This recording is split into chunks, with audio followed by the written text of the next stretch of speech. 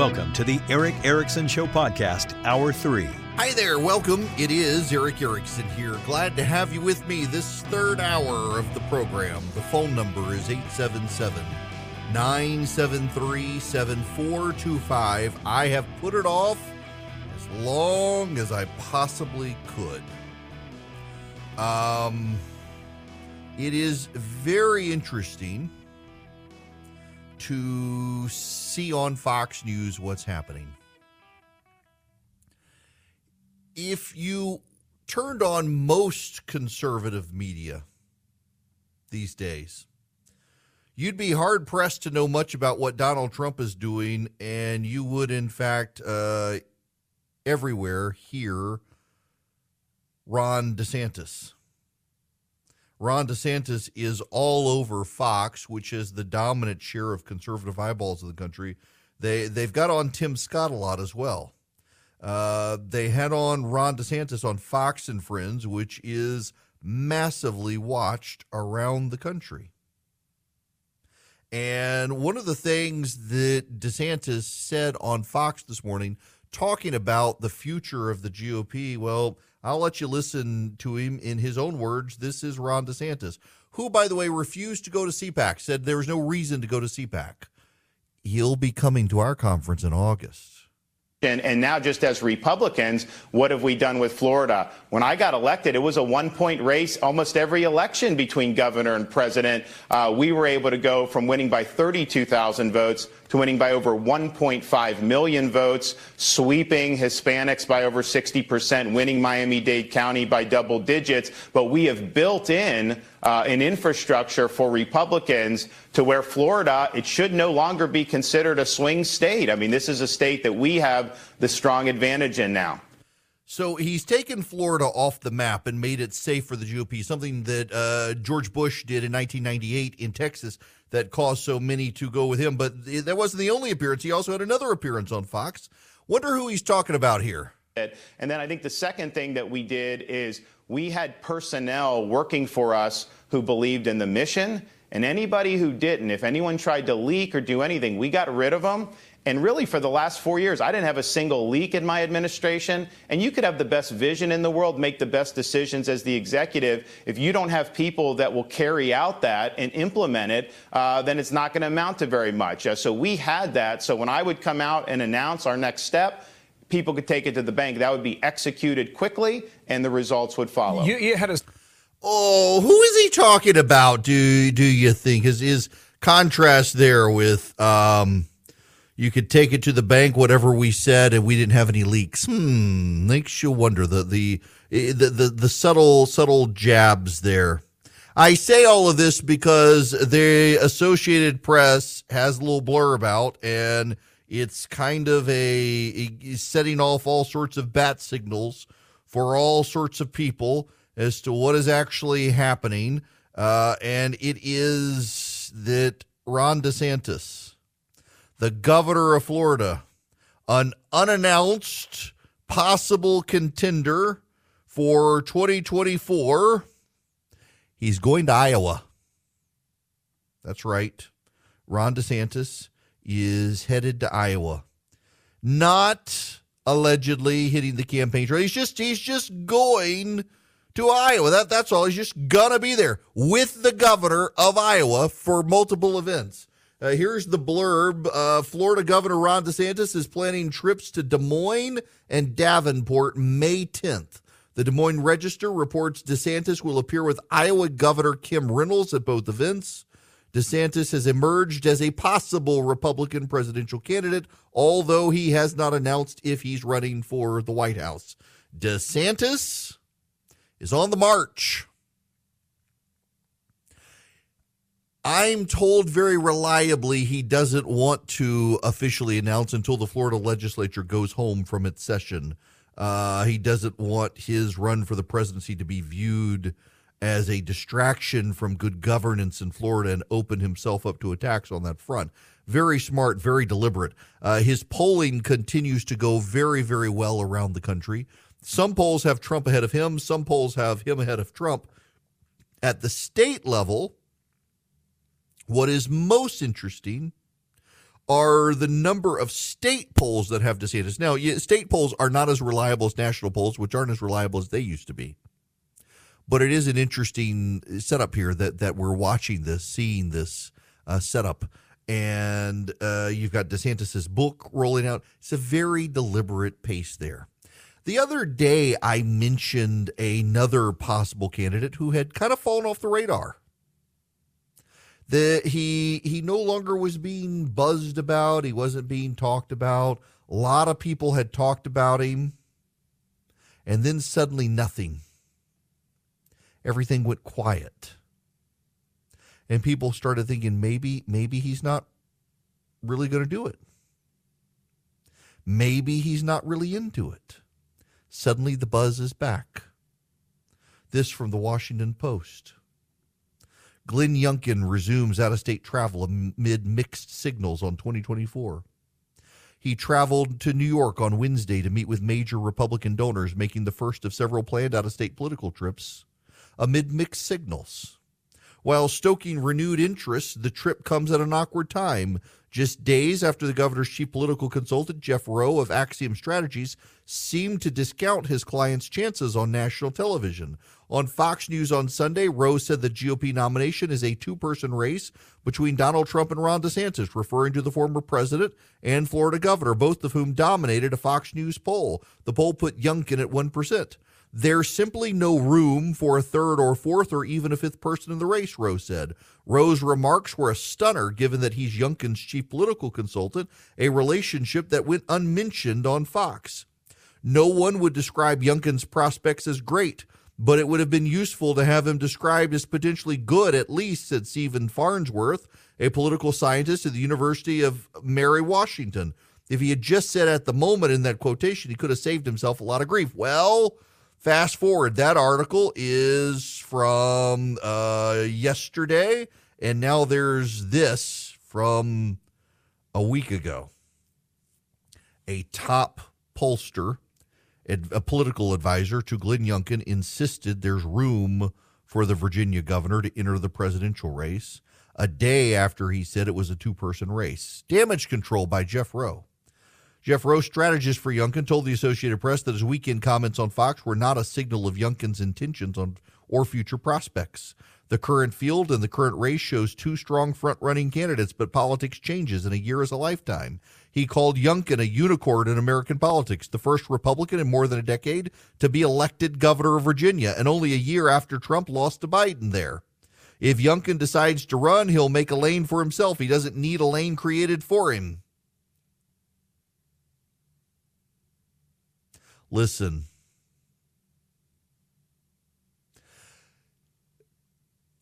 There are donors who are interested in Glenn Youngkin.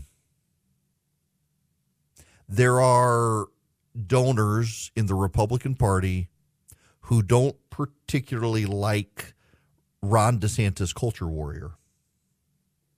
Youngkin has fought on schools, but they don't see Youngkin as a culturally iconoclastic, and they do Ron DeSantis. They see DeSantis as fighting the culture war front, leaving some lane to Glenn Youngkin to fight on the economy and other things. They would like DeSantis or Youngkin to run. I'm talking to donors on Saturday, as a matter of fact, and some of them I know who are going to be in the room are big on Glenn Youngkin. Some of them he'll be meeting with in New York. But I would be intrigued by a DeSantis Youngkin ticket. When I don't know Jeff Rowe well. I know Jeff Rowe, but I don't know him well. Jeff Rowe worked for Rick Perry. He's worked for Glenn Youngkin. He's worked for a number of people around the country, very prominent politicians. He does good work. He's a smart guy. Jeff Rowe does not go on Fox News and say there's not room in the race for a third, fourth, or fifth person. It's a race between Trump and DeSantis. He does not say that if he thinks Youngkin is running for president of the United States. Jeff Rowe does not say that. He is a smart guy. He does not say that. Maybe Youngkin will change his mind. Maybe Youngkin will get in, but it's notable he kind of fell off the radar. He kind of went silent for a little while. Youngkin was everywhere. Everyone was buzzing about him, and then nothing, silence. And now suddenly he's popping up his head, going to fundraisers as all of this happens. I don't really know. Becca Glover, who is a Youngkin political aide, said the governor's always flattered to have his name come up in conversations about 2024, especially given that he's now a respected leader within the party, not just a new face. He's taken steps that have added to chatter about him, traveling the country, stumping for other Republicans, for running for governor, hosting campaign-style policy events within the state, throwing a private event for high-profile donors. An advisor to Youngkin confirmed he's scheduled to meet in New York this week with Republican donors and political figures. Youngkin is a wealthy former private equity executive who loaned his campaign $20 million and has business world contacts he'd be drawing on for campaign contributions. He could run, he could fund. But I don't know that he's going to. That's the thing. I don't know that he is going to run. There's a lot of speculation in large part because everyone knows DeSantis is running, but DeSantis won't just come out and say it. You got Haley. You got Pence is coming. Pence is running. Pence is running. Tim Scott is running. Tim Scott's been on Fox News repeatedly lately, selling his optimistic vision for the country. You got Vivek Ramaswamy, which I think is somewhat interesting because all of the Trump people are championing him. They amplify him. They elevate him. I really do think they think that he's the guy who can help them impede Ron DeSantis' message. You got Kristi Noem is beginning to beat the bushes. The more of the field there grows, the better it is for Trump. But I actually think a one-on-one Trump versus DeSantis fight is good for Trump too. It's somewhere in the middle, a balance of 5, 6, 7 candidates. That's where all the candidates have time to be on stage together, to have an intriguing debate, to allow their messages to sign. You don't want a coronation. You don't want a coronation, not even for DeSantis. And that's kind of what I'm pushing on donors out there is you do not want to all lay hands on Ron DeSantis. You will immediately have him designated the establishment pick, and you will make it easier for the Democrats in the general election. He needs to be tested. And the presidential campaign is different from a state-level campaign. It's at such next level that just because you ran successfully for a statewide race doesn't mean you can run successfully for president of the United States. You need to be challenged in the primary. Primaries are good. Primaries are very good things. Look at Herschel Walker in Georgia, who was able to avoid his primary altogether. He never engaged, didn't debate, didn't do anything. And all of those attacks came streaming out of the general election, and his campaign was called flat-footed. Had they actually engaged in debate and participated in the primary, they could have given a dry run, trial run to all of that stuff, and they chose not to. They waited for the general, and they flubbed it. And that happens time and time again. Primaries are good things. I don't think the Republicans should want a super crowded field. They should want 7 people, 5 to 7 people in their Republican primary. Vet them all, decide who's best. Maybe it's Trump, maybe it's DeSantis, maybe it's neither of the above.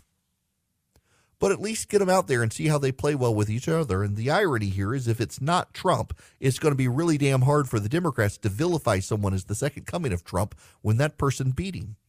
That's one of the geniuses of actually having Trump run, even if he loses, is because it becomes harder and harder to vilify whoever beats Trump as just another Trump when clearly there's something better and different about that person. The Democrats will still use it, but it becomes a lot harder when Donald Trump attacked that person and that person beat him to say he's the same thing or she's the same thing. I actually think having Trump in the race is a good thing for all of the Republicans. It will force them all to be better candidates. So my kid has a queen-size bed. We've got a king-size bed. We got him Bull and Branch sheets, and he's used them. He had, like, kid sheets, and now he's old enough he doesn't want the action figure sheets anymore. Well, we got lost because, I mean, the sheets look like our sheets, except they're queen-size sheets, and they got put in our closet, and the kid was in despair. We got him Bull and Branch sheets. They've gotten softer and softer, and he's like, where are my real sheets? He refused to sleep until we found the real sheets because they're that soft. They're that good. They're made with a 100% organic cotton thread. They get softer in every wash. You can stay cozy all winter long with a set of Boll and Branch sheets. They really are that good. We have them on multiple beds in our house. My goodness, seriously, my kid, he's finally like, my sheets are for kids. I'm grown up now, and it's just a step of quality above what he had, and now he's like, can't sleep without these sheets. They're designed to feel incredible for all sleepers. They're made without toxins. They're free of pesticides, formaldehyde, other chemicals. They fit the deepest mattress too, which I love because we have a very thick mattress on our bed, and it fits. It doesn't like bunch up and then snap off in the middle of the night when you roll over. You can get 15% off your first order Boll and Branch sheets when you use promo code ERIC at bollandbranch.com. Exclusions apply. See site for details. That's Boll and Branch, BOLLAND branch.com. The promo code is ERIC, ERICK. Hello there. Welcome. It is Eric Erickson here. The phone number 877-973-7425. Let's go to the phones. Chuck, you're going to be up next. Welcome. Eric, how you doing today? Good. How about yourself? I'm fantastic. I'm talking about your primary thing. I ran for school board in Georgia back in 2018, and having a primary challenger to start with gave me somebody that I could hone my skills against who was already pretty much like-minded like me. Mm-hmm. And, you know, speaking the positive, here's why I'm different than this guy. Now, all of a sudden, I go up against my very big challenger, and I was practiced. I already knew had an idea what I was doing. Yeah, okay, so now I got to ask you the question. Did you win or lose? I lost. I don't want to talk about that. Okay, I understand. But the point of the primary, absolutely right. It makes you such a stronger candidate because your primary opponents tend to attack you the same way the general election candidate does, and you prepare for the attacks. You anticipate how to respond to them. If you've never run for office, and Chuck, thanks very much for the phone call. If you've never run for office or run a candidate for office as consultant, you really think we could get out of this without a primary. We could do so great. But that's not really true because you hone the attacks in a primary because your opponents all come after you. And the key to winning the primary is never go into a primary thinking that I'm going to do what it takes to win the primary and then have it cost you the general election. That's one of the number one mistakes that candidates make. They rush to win a primary, do what it takes to win a primary, but they have then pigeonholed themselves in such a way that they can't actually win a general election. It takes some deliberate thought there, and it looks like DeSantis is doing that. My personal theory, I have no inside knowledge on this at all, none. But my personal theory as someone who has run campaigns in the past is that DeSantis is doing all of the culture war stuff now to lock himself into the Republican primary so that he can pivot to jobs in the economy as he gets further into the Republican primary and heads into a general election so that voters around the country are actually focused on the jobs and economy stuff and not the culture war stuff that's got him locked in with conservatives. And that would be a very smart pivot for him to do because independent, moderate voters, they'll give you license to do the culture war stuff. But to do the culture war stuff, you've actually got to be able to be good on jobs in the economy. People will leave you alone on the culture stuff if you're improving their pocketbook, their 401k. You improve the pocketbook, the 401k, everything else works out. It's in that. My sense is that's what he's doing. Glenn Youngkin, of course, could do that as well. Glenn Youngkin's got a great economic record, and his private sector background in private equity actually helps him there as well if he can have it avoid being turned into a liability by the Democrats. Interesting way forward here. When we come back, we'll keep the conversation going on these things. I got more stuff to talk about with you. Some of it, stuff I meant to talk about yesterday and got distracted by all the fentanyl stuff. Hi there. It is Eric Erickson here. The phone number, if you want to be on the program, 877-973-7425. Happy to have you with me.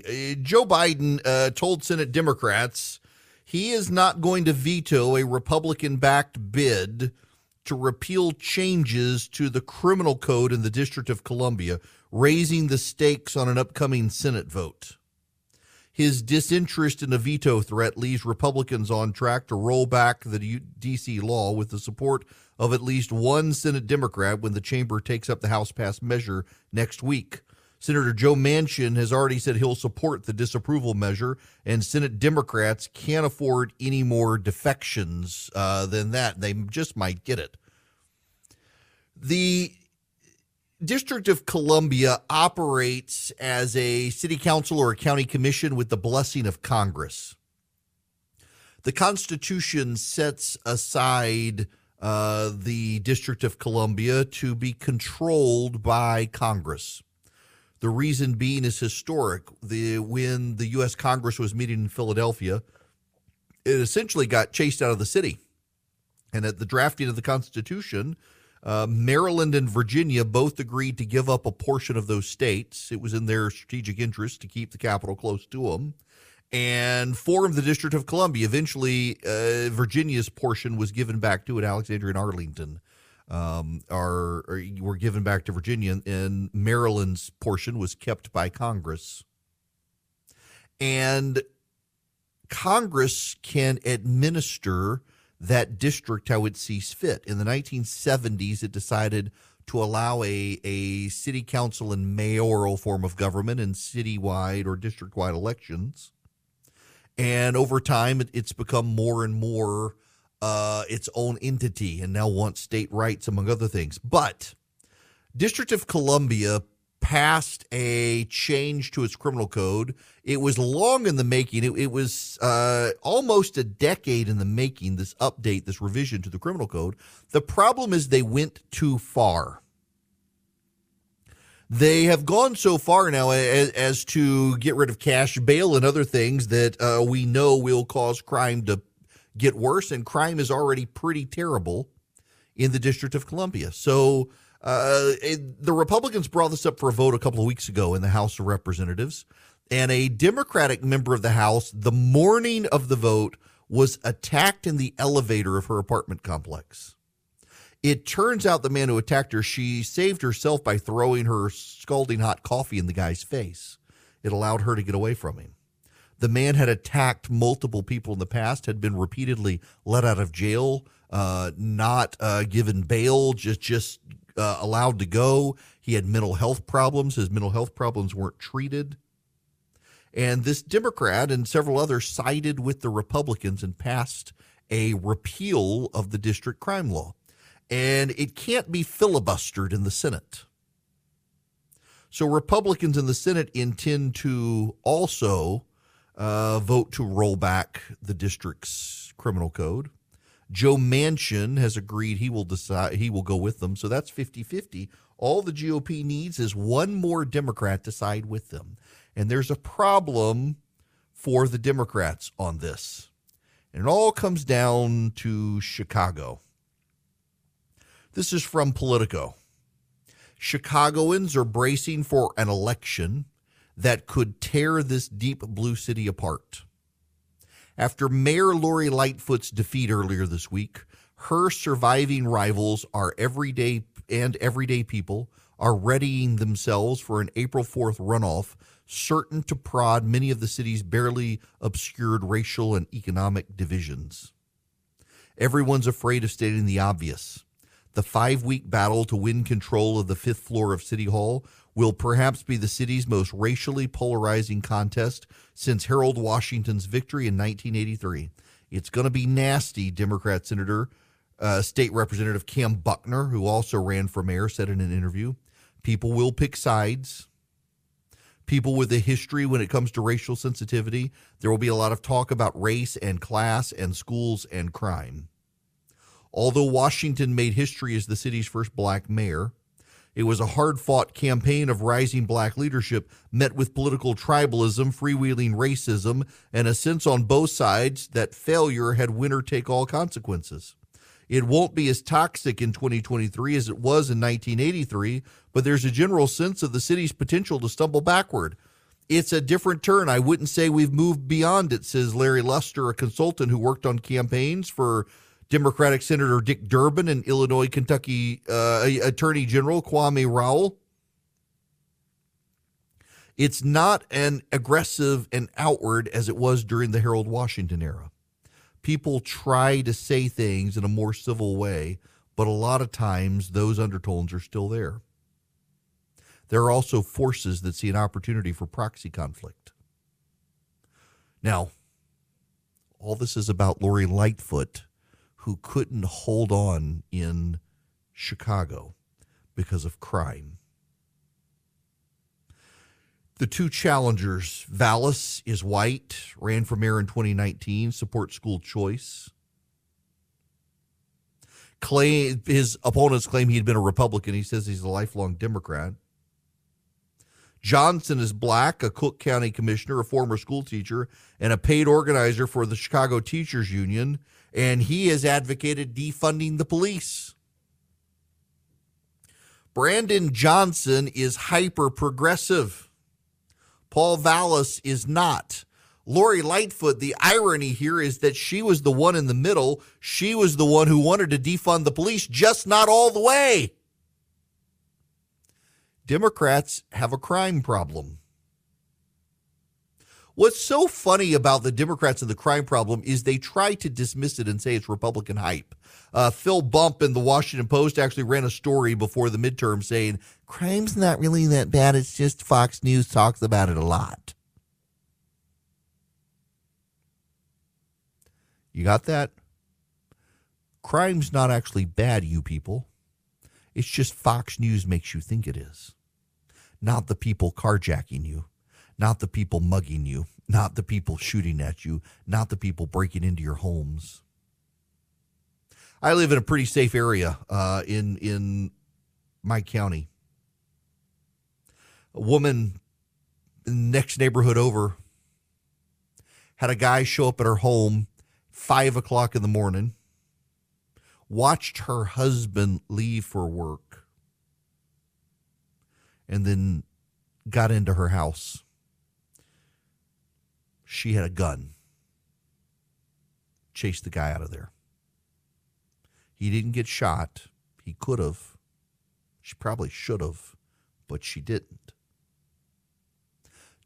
Don't tell her crime's not really a problem. It's just Fox News generated. And that's part of the Democrats' problem here, is they're so convinced that it's not really an issue, that it really is just Fox News, that they don't know how to address it. Down in Georgia, near me, the northern suburb of metro Atlanta is called Buckhead. It is inside the perimeter. The perimeter is 285 that goes around Atlanta. It's the financial area of the city of Atlanta. It's where all the big banks are. It's where the big mansions are. The governor's mansion is there. The baseball players' mansions are there. What's his name? Elton John lives there. A lot of famous people. Mariah Carey lives in Buckhead. Buckhead has been plagued by crime.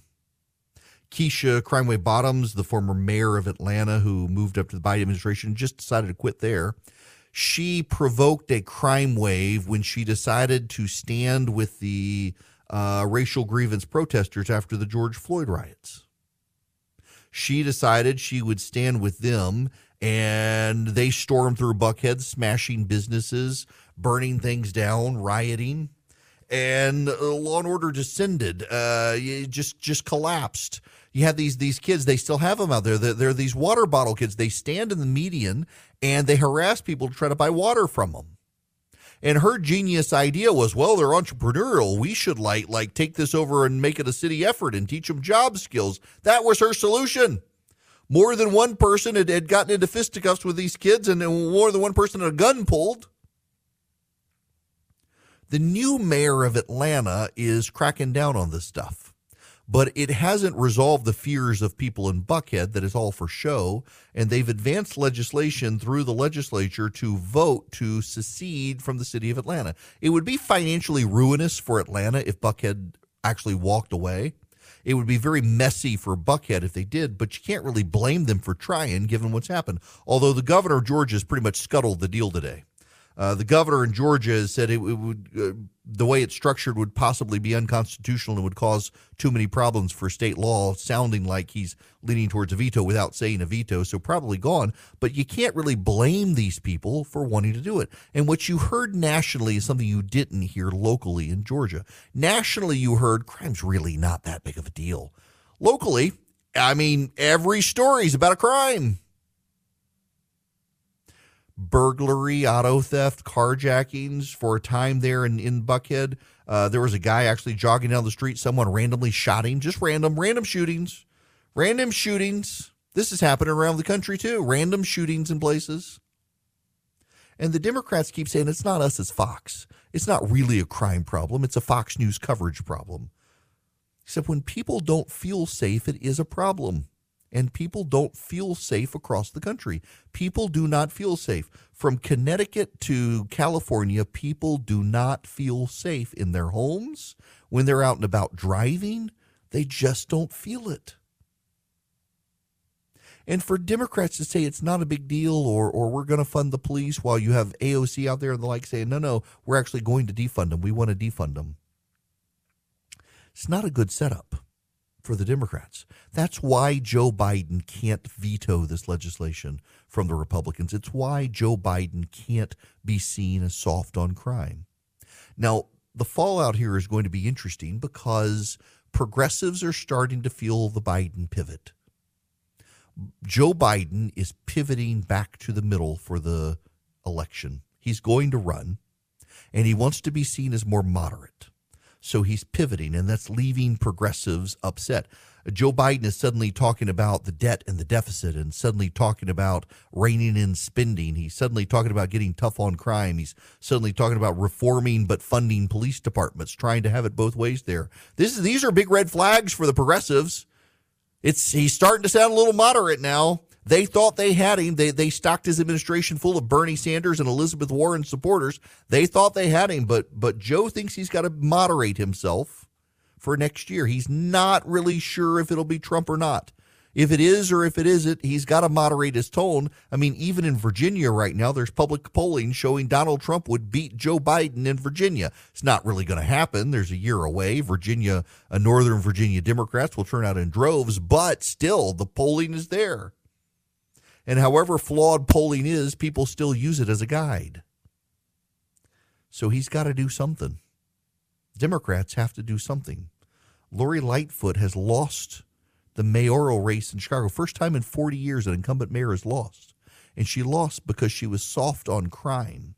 And when they said she wanted to defund the police, she said, no, not really. I just want to reprioritize the money. Code for defund the police. People knew it. People got it. People rose up. And Paul Vallis, a white guy, may return to the mayoral suite on the 5th floor of the Chicago City Hall because of the crime issue. In a city increasingly non-white, they may put a white guy back in there because he makes them feel safe. Voters want to vote for someone who makes them feel safe. That's the bottom line. And to the extent Democrats forget it, voters will forget to vote for them. Patriot Mobile is out there making sure voters understand Republicans are good on crime and Democrats are bad on crime, and they do it by raising their profits. And with their profits, they support the conservative cause and support conservative candidates. And how they grow their profits is they convince you to take your cell phone business to them. And you get guaranteed great service from them. What you do is you go to patriotmobile.com/Eric. They actually have a detailed coverage map. You can look all the way down to your house. Go to patriotmobile.com/Eric. You can put in your address. It'll zoom into your house. It'll show you how good the 5G, the data, the voice is, everything. They give a portion of their profits to the causes you care about. Patriot Mobile, they're Christian conservatives. They operate that way. They support conservative parents against woke school board members. They support the Second Amendment movement, the pro-life movement, so much more. You can also call them 972-PATRIOT. That's their phone number. They've got 100% U.S.-based customer service. So you call Patriot Mobile and tell them I sent you. You get free activation. You get great discounts if you're a veteran, a first responder, an NRA member, a parent with multiple lines in the house because of all the kids you have. They will give you great discounts. Just talk to them about the discounts. You can can go to patriotmobile.com/Eric, or you can go 972-PATRIOT. Tell them I sent you. You get guaranteed great service, probably using the same cell towers you're already using. Even carry your existing phone number over to them, and then they take a portion of their profits and give it to the causes you care about. You want your great eye roll of the day? Oh, my gosh. This is a new book out from Amber Athey, The Snowflakes Revolt, How Woke Millennials Hijacked the American Media. This is one of the anecdotes in here. Reporters at the political news website Politico were warned the word mother could be offensive during a row over transgender coverage. According to the new book, it also details how a reporter was told her stories should be vetted by colleagues acting as sensitivity readers after complaints that she used the term biological woman in a story. Oh, my goodness gracious. It's wait, hang on a second. Athey writes that a new generation of woke reporters have overtaken American newsrooms. They create a culture of fear in which everyone, including the adults who are supposed to be in charge, are terrified of stepping out of line and becoming a target.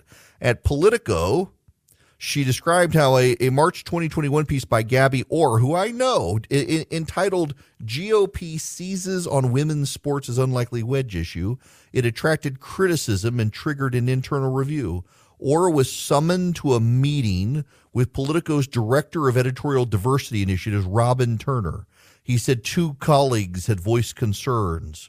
During the course of the meeting, Orr was probed about her employment history at the Washington Examiner, a center-right outlet, and asked why the story omitted any transgender voices, though the piece had quoted Kate Oakley, senior counsel of the Human Rights Campaign, an activist organization dedicated to the alphabet gang issues. Orr's colleagues also complained she quoted conservatives, such as American Principles Project Director Terry Schilling, and former White House policy advisor Stephen Miller, without contextualizing their comments. Schilling played down the risk of violence to transgender people, while Miller said the left's position would drive non-ideological voters to the GOP. Or, her colleagues argued, should have explicitly told readers those remarks were offensive and transphobic. Holy moly. I mean, this is one of the hallmarks of the left in communist China were the struggle sessions, where people would come in and they would be berated for how they had harmed and offended other people. They would yell at them and berate them, accost them. Absolutely ridiculous. Gabby Orr left Politico, went to CNN. A seminar followed with 3 transgender individuals to help the newsroom learn to report on transgender issues. Panelists told reporters that what they thought were neutral positions on transgender issues were probably created by white cisgender men and shouldn't be trusted. Gender words can be rooted in exclusion, including mother. One former Politico reporter who attended the seminar said the panelists complained the word mother could potentially be offensive when used by reporters, and mocked reporters who had a hard time grappling with the implications of using they, them plural pronouns to describe individuals. That's the Politico. I describe them as left-wing all the time. They do not disappoint. They are absolutely left-wing, and this is where the young wokes in the media are trying to head. Struggle sessions everywhere. Goodness gracious. Talk to y'all tomorrow.